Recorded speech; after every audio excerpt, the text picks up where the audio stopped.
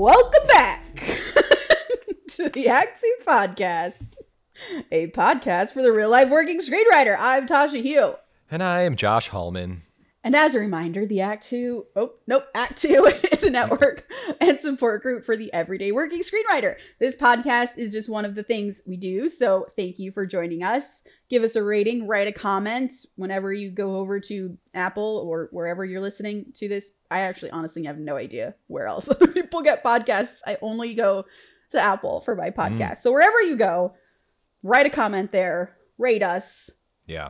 Tell us how much you hate us or love us. Either is welcome. You can also send us emails with questions, topic suggestions.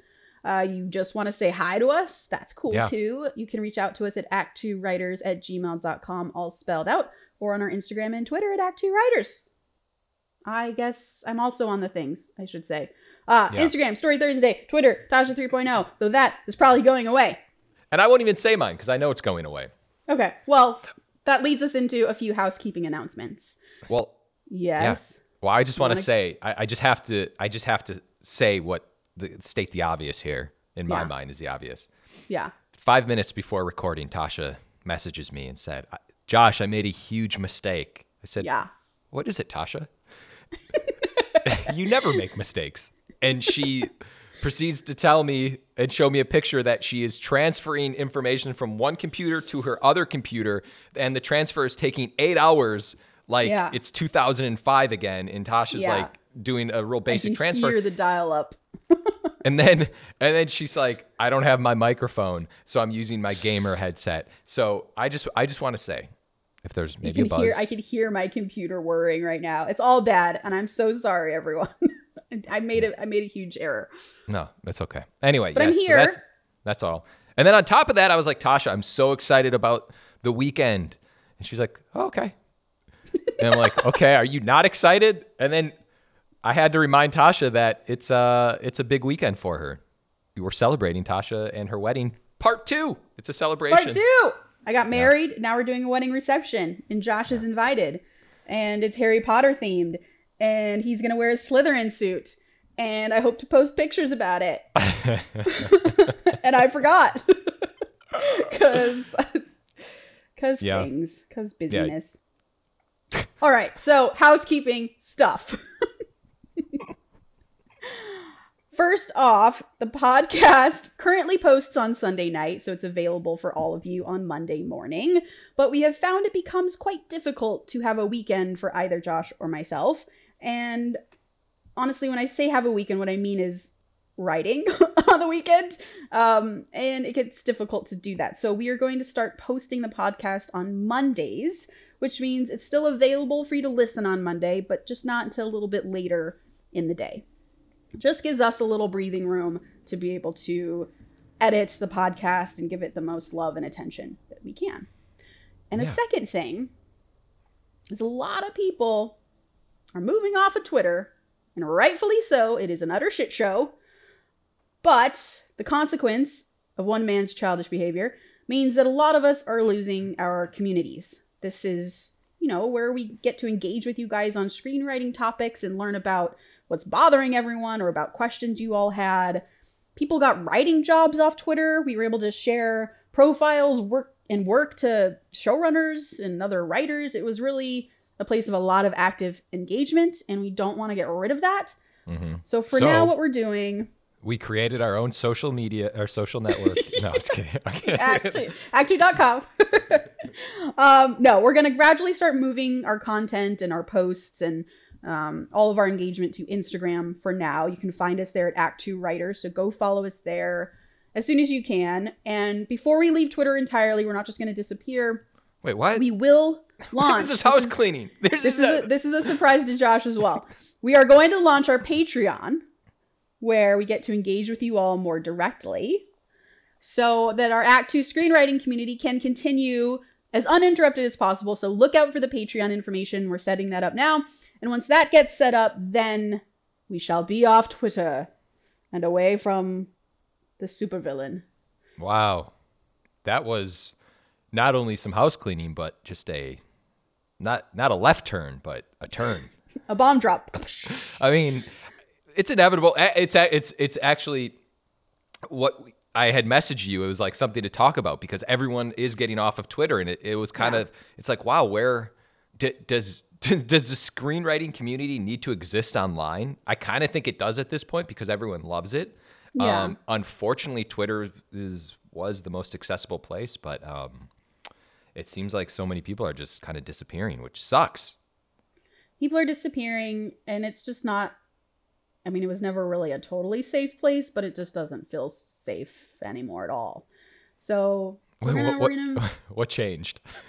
I mean, the fact that, I mean, we could get into a lot of this, but the fact that Elon Musk now just this like childish supervillain now has complete access to all of our information and can just ban anyone he wants on a whim for whatever purpose he wants, and just, you know, on a whim also say that this is true but this is false. All of that is just pretty insane, not okay, super weird. We're moving on. Is there any part of you that is happy that the world has its real life supervillain? No. Because a hero will rise. I feel like in the real world, that doesn't happen. Okay. Moving on. All right. Well, hey, wait a minute. We're going to be the heroes. We'll figure it out. Yeah? Yeah. Okay, let's move on. Well, your face was really inspirational, and then you petered out there for a second. I was like ready to jump on board with you. Jump out of a plane, anything. I'm feeling it. I feel like in terms of screenwriting, I don't know about the other stuff, but the social media screenwriting heroes, we're going to do it. We're going to figure this out. We're going to get people to a platform or somewhere or something. I don't know how this is going to happen, but I'm feeling inspired right now. And I love it. We're going to figure something out. Too. Or someone else will just create something like tonight and just be like, hey, by the way, here's this new platform for everybody. So someone else, either we'll do it and we'll change the screenwriting world, or someone else will do it. Yeah, we got this. We can do this. I know we can. We can. Anyway. All right. Anyway. Okay. Topics for today. This week in writing. We got topics. Got some interesting stuff that's been happening this week. Do you want to go first, or shall I? I feel like yours are a little more interesting, so I'm going to start things off. Okay. I think I talked about this last episode. It was basically I kind of had lost communication with not lost communication, but an executive was taking their time and getting back to me. And it was getting to this point where, you know, when something just starts eating at you and you just want an answer. That's all you want. It's you know, you already know what the answers are. You know, there's like nothing crazy to report. Otherwise you would hear certain news about a script or a project. But it becomes like common courtesy where you're like, hey, why isn't this person getting back to me? And so what ended up happening to me over the last week, I think, was I finally kind of like, I went all out. I messaged my manager. I messaged some other producers that are working with me with another executive. And I was like, hey, where's this person been? Like, I feel like they've just ghosted like completely. We have 2 projects. Like, what is going on? And it got to a point where I kind of am at that point right now where I started to feel like this nuisance, like this annoying person who is trying to poke at somebody. And I don't like that feeling. And I hadn't felt like this in a long time, but I feel like it's a really common feeling within the entertainment world, especially within screenwriting. For instance, if you are a writer who has submitted their script to a agent or a manager, and they're taking a while to get back to you, and you start emailing them, you start feeling it's almost like embarrassment. Like there's like this, that you just know you're being annoying. Yeah. And from my point of view, I'm just like, just give me a response. These are my babies. I totally empathize with you. I do the opposite of you, and I just assume people are going to disrespect me as a screenwriter, and I super let it go. Like, I leave it at that point when I'm feeling that way. I leave it up to my agents and manager. I tell them how I'm feeling, and basically it's like, please fix this feeling that I have. Yeah. Like, hey, I've not heard anything from this person. Can you find out what's going on? And they usually do, so that I don't have to do anything, so that I don't have to freak out. Or if they're like, hey, no new information, then I just have to sit with that and move on to something else. Because like at no point has me ever emailing like crazy and calling ever actually improved the situation. And it sucks. Because that's just what they do. They just leave you in the dark. Yeah. And just to be clear, it wasn't me. I actually was like, I reached out to these other producers and my reps, and I was like, hey, can you find out what's going on? But I feel like I was just coming on a little strong because I sent everybody in at the same time. I was like, can you please just find out? And I'm typically like you in the sense where I'll just wait and I'm good. And if I don't hear anything, that's fine. What are you waiting on? What is the information you're waiting on? So there was it was a director has come on board to a script, and they were pitching changes. And the last I had talked to this executive, they're like, we're going to let you know how his pitch goes and what the changes are. And I was like, that's great. And then we're going to start going out and trying to get cast, and we're going to just try to start moving forward and lock in this director and lock in this other actor. And I'm like, great. And then I was like, hey, whatever happened with this pitch? How was it? Like, are we a go with this director, or did something happen? And that's where it was radio silence. And that's all I wanted to know. That's it. How long ago was their pitch? Well, it got pushed. And so I don't even know when the pitch was. I think it was like over a month ago. Yeah. I just became That's curious. a weird situation, because that is like, we're in the middle of action. I will let you know how much further action we're going to be taking. Yeah, I feel that. That's weird. But yeah, I usually just kind of sit back and let it go. But then, I talk to a couple friends. And your manager has not been able to get anything out of them.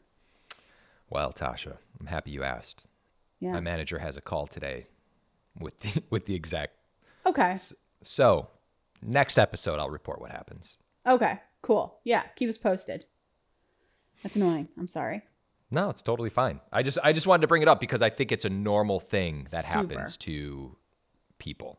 Not just in my situation, but in any situation. You're waiting to hear back on notes. You're waiting to hear back on... not to make you feel bad.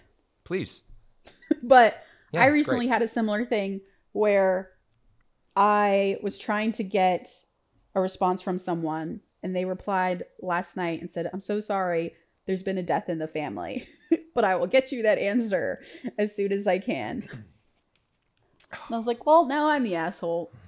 Yeah.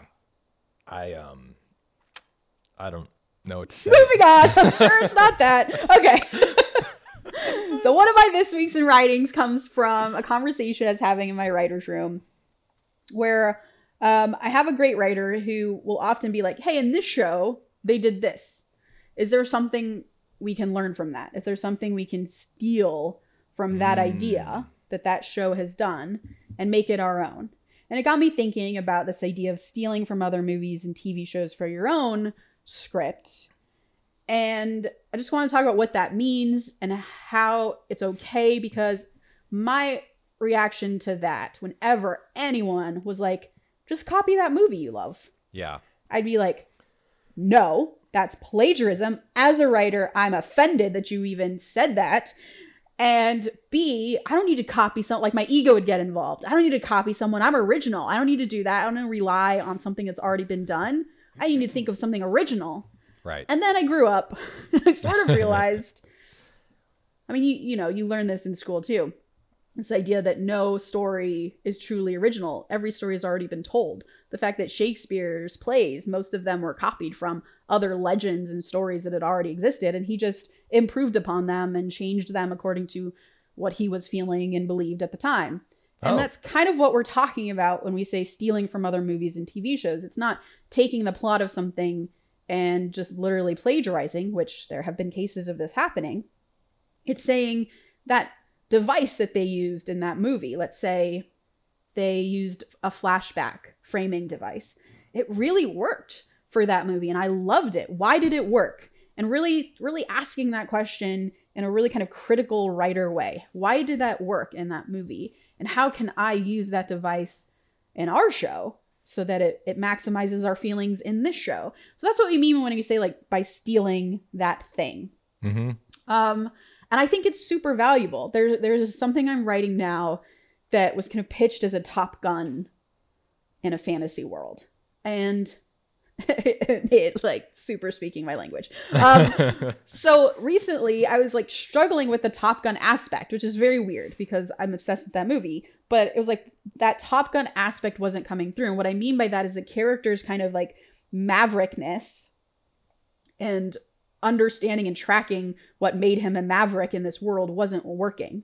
So I went back, actually like found this document that was like 30 best quotes from Top Gun, all of which I knew, but like didn't remember specifically exactly what they were. And that really helped me because it's like, oh, this in Top Gun, when Iceman says this, it's helping the audience understand this about Maverick and where Maverick is in his journey. And that's a really key moment in the movie that if you didn't have that line from Iceman, you really wouldn't, I guess, empathize with Maverick or understand where he was on his sort of character arc. So it's like, okay, I need a moment like that. That's a really good reminder. So that's, again, how we mean stealing from something else. It's taking it, twisting it so it's your own. And there are models out there that work. There's a million movies and TV shows out there that work really well. I think it becomes foolish to not look at them, see what's working, and sort of take it upon yourself.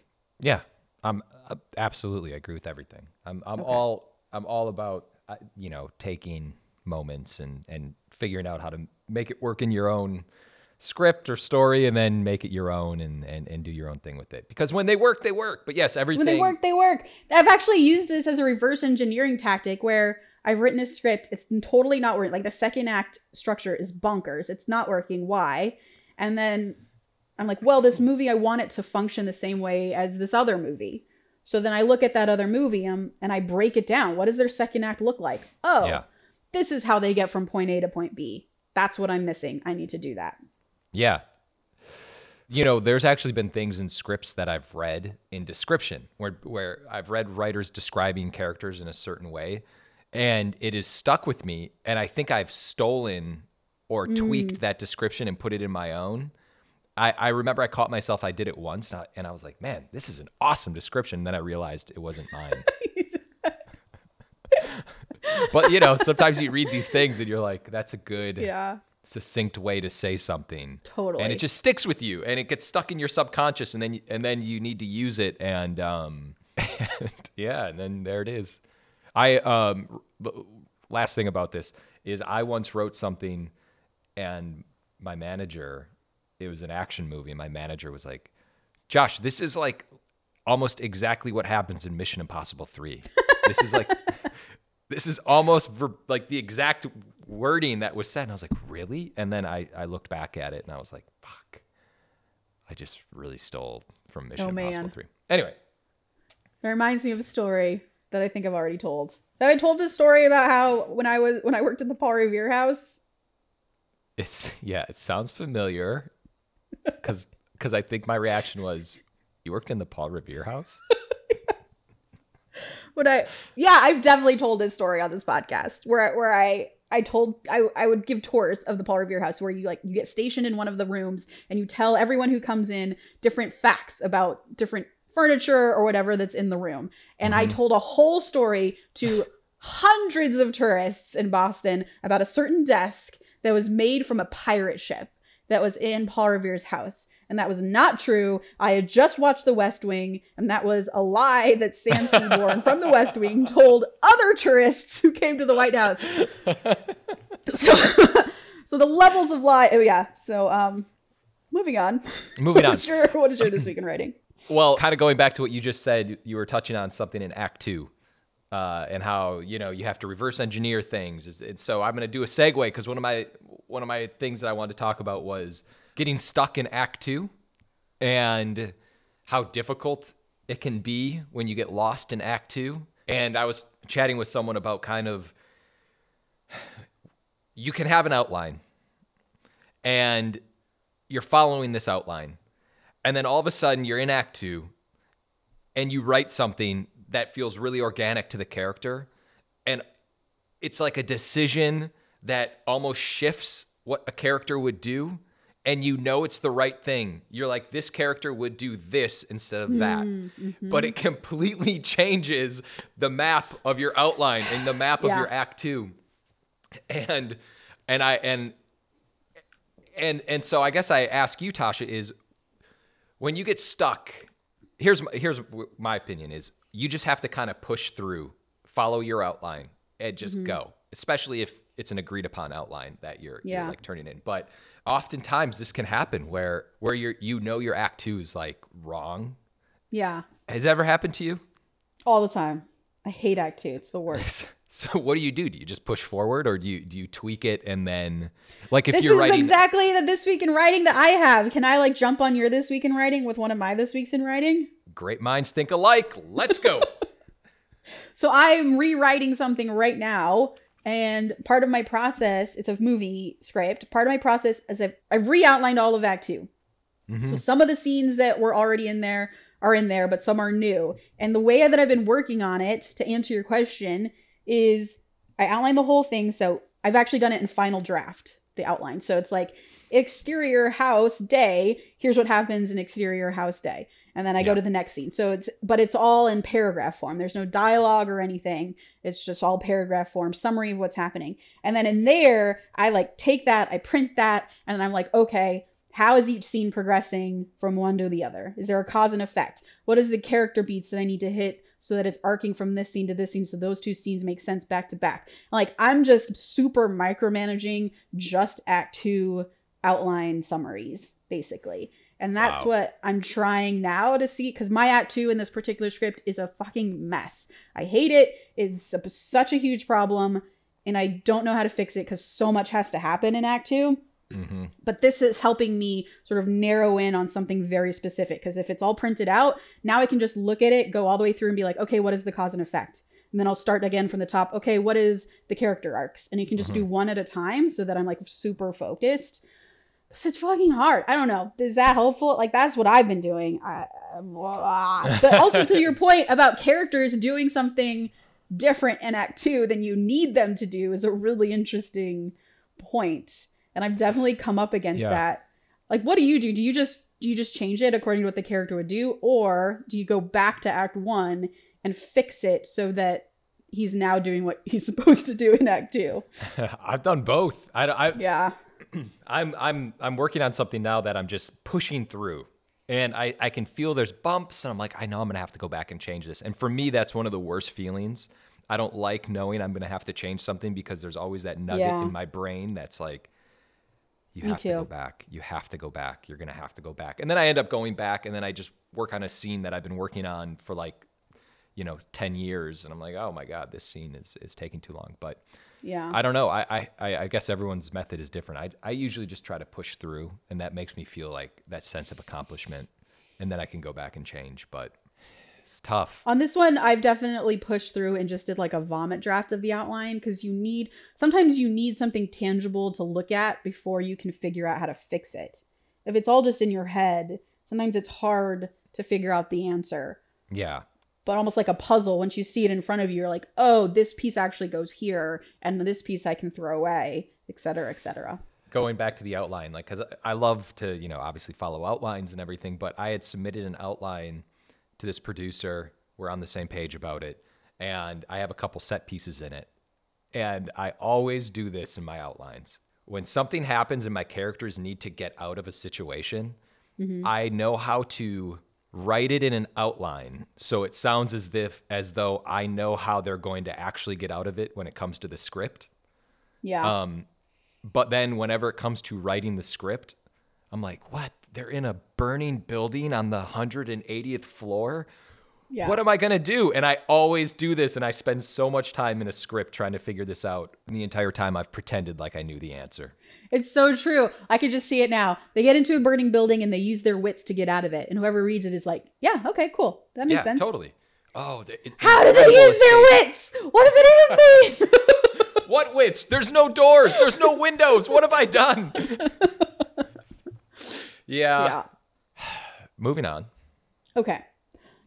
I feel like you can You can understand where this is coming from. I want to re-emphasize, we've talked about this on the podcast before, how important it is to not write based on the market. Write what you love. Write the story you think you can tell passionately. Write the thing that moves you.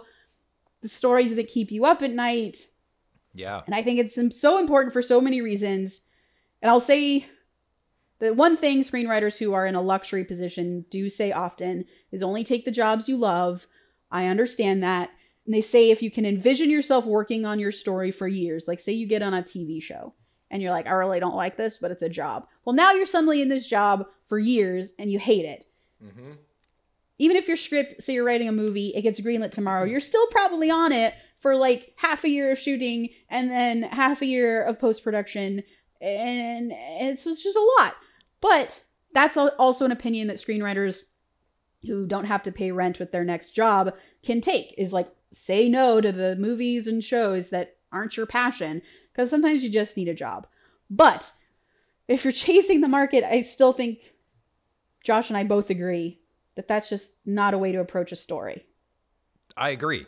Yes, we do both agree on that. Has this happened? Does someone tell you, like, are they trying to chase the market right now? Yeah. Really? Yeah. And you're like, well, what story are you trying to tell? Well, I'm trying to tell this story because the market says that this kind of person goes and sees this. And you're like, okay, but that didn't answer the question about what kind of story are you telling? Well, I just feel like it should be relatable to this group of people. Okay. Yeah. That's not, what is your story? You know, the crazy thing about this is I'm sure that's worked. Like, I'm sure somebody has. Exactly. It, and I'm sure there's people who are very, very successful. It does work. It does work. It super works. It's totally, this is just a Josh and I thing. But I think that a more sustainable career, though, comes from this ability to write what you love and are passionate about. If you're always chasing the market, guess what? You write a female-driven spy movie because everyone and their mothers is saying that's the thing we need, because James Bond just had a really big weekend and now we want our own James Bond. But then 6 months later, when you're done writing the script, they now want, I don't know, adventure archaeologists because Brendan Fraser got a standing ovation at Cannes. And so now we want our Mummy movie that we can put him in. And you're like, well, what about this female spy thing? It's great. It's a great sample, but we don't need it anymore. So these are the things that you fall into that are troublesome. But if you just write something that's amazing, it's timeless. I agree. However, I do think you should consider the market. Yes. I feel like that's the second piece to this puzzle, because what I've definitely done is written things that I'm super passionate about. I have an example on my desktop right now where I just adapted a book that I do not have the rights to because I love it so much. No one is going to buy it. It is unproducible as is because A, it's an IP that no one's familiar with, which is fine. Like, you can kind of get around that, but it's a big fantasy movie. So no one's going to pay millions and millions and hundreds of millions of dollars for something that they don't know if anyone's going to see. And also the book itself that I adapted for myself is influenced by a lot of other fantasy books like Lord of the Rings. So there's kind of a lot of cliche things in there because the author loved them too. Mm-hmm. So those things make it very unproducible. But I love this script. So if I am rightfully going to try to take it to market, I have to be smart about it because ultimately it's a business. And I have to change those things that make it feel cliche. I have to try to bring the budget down. And these are things that you just have to think about, but it's things I'm doing sort of in retrospect. It's like the B story going on in my brain as I'm writing, because the A story is what is the best story to tell. But yeah, 100%. My manager in particular is always like, Tasha, that's a great idea, but who goes and sees that movie? And I'm like, I do. And she's like, I will see just this. You, though. Just you. Yeah, I'm working with a friend on something, and we've been outlining forever, and I just had dinner with him recently, and he kind of pitched a different version of what we've been outlining, and it was definitely the smaller, I don't want to say contained, but it was like the smaller budgeted version of what we had been working on, and well, how can we do this and eliminate characters and eliminate this and eliminate that? Mm-hmm. And that was in part because he's going to direct it, and like that, in that sense, it was like, okay, yeah, let's really consider this. But if it was just like make it super practical. Make it very practical. Yes. If it was a screenplay though that I was just writing and we're going to try to sell it or whatever, I'd probably just say, hey, now, we're going to. Yeah. It's interesting. Like, cause this conversation will happen for the rest of your life in various degrees, I think. Like in the writer's room, for instance, something happens where I really want to tell this story so badly. This one like character story, but it just doesn't work. It doesn't work in a story format, meaning the audience is not going to watch the version I want to tell and understand it because it's like, it's so complex, or it requires like 2 seasons to tell. And so the unraveling, like no one is going to have the patience for. So even though my heart is telling me I really want to tell this huge sweeping story of this character, the reality is for an audience to understand it and digest it, which is what you ultimately want. You don't like, I could tell that huge story and then have no audience, which is not the end goal. Mm-hmm. So to get that story told in a way that the audience will understand and love and care about are the 2 parts of yourself you're always going to have to continue to play with. And young Tasha is like, that's selling out. The audience will care about what you tell them to care about. And that's true to an extent. But we've all seen movies that are terrible that were someone's passion. Like they absolutely wanted to tell that story. And you're just like, I don't have the patience for this insanity that you're putting on the screen. It's just like you jerking off on the screen. We can just tell that that's that kind of thing. Sorry.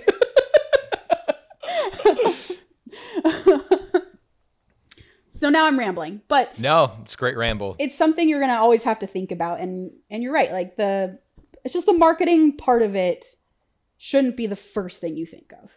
It should be the second or third. As you've been going on that incredible, not ramble, incredible piece of knowledge that you're just spitting to all of us I know the listeners can't see this, but I see you, and it's just because of the way you're positioned. It's just a silhouette of Tasha, and then these clouds moving behind her.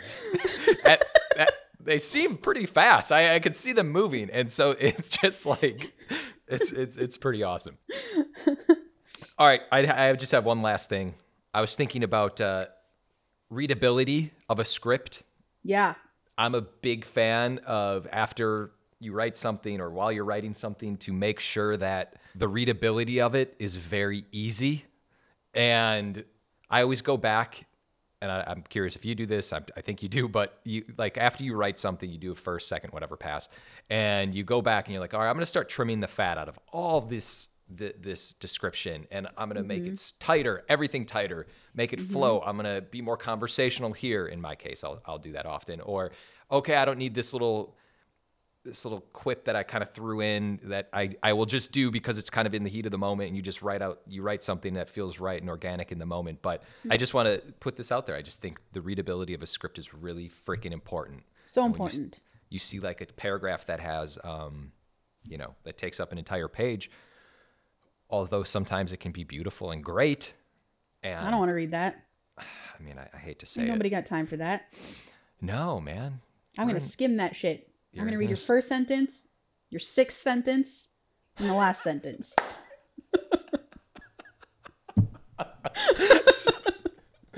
So sure-footed about that.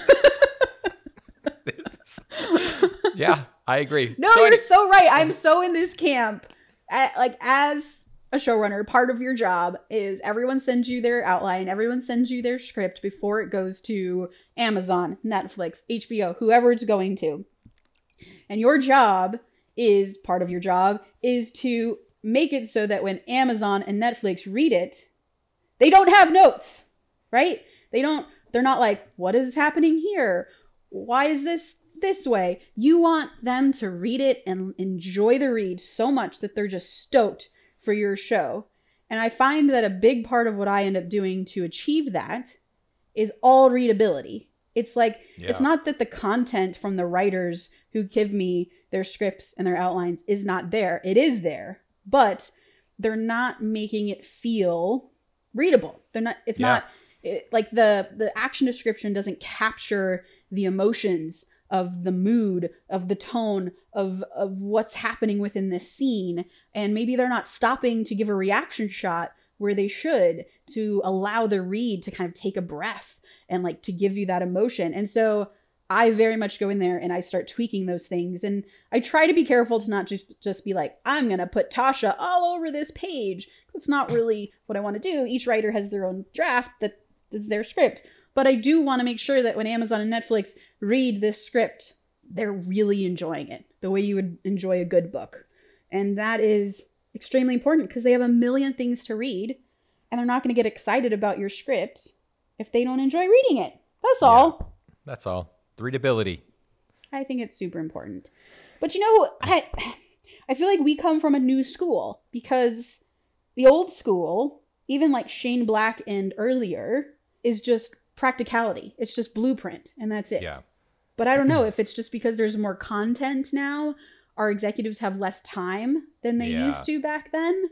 So yeah, it sucks. It really sucks. I've actually found myself kind of marrying the blueprint meets, like sometimes I'll be in like a second act and just to get going, I'm like blueprint, you know, Doug jumps off the curb, like that real like basic things where you just kind of whatever. But yeah, we do live in a time period where, you know, attention is everything and everyone's coming for your attention. Everybody is coming for your attention. So when someone's reading a script on an iPad, there's a real chance that they're going to get an update from a news ticker at the exact same time that's going to tell you something about Elon Musk, and then your attention's gone. And it just sucks. It's the way it is. Sucks. It sucks It's a lot. rough. We're in the TikTok generation. Blech. We sound so old. We are old. What Act 2 coming on TikTok? Oh, man. Oh, man. All right. Quote of the day. All right. Wait, I have to say one last thing. Yeah. About you saying we sound so old. Yeah. I went to the USC homecoming game recently. I went down there with my wife and my daughter. I was on a college campus. My youthful energy was flowing in my system. Just flowing. I'm down at USC. I'm seeing the Robert Zemeckis building. I was like, God, college. And then it hit me that I'm not in college.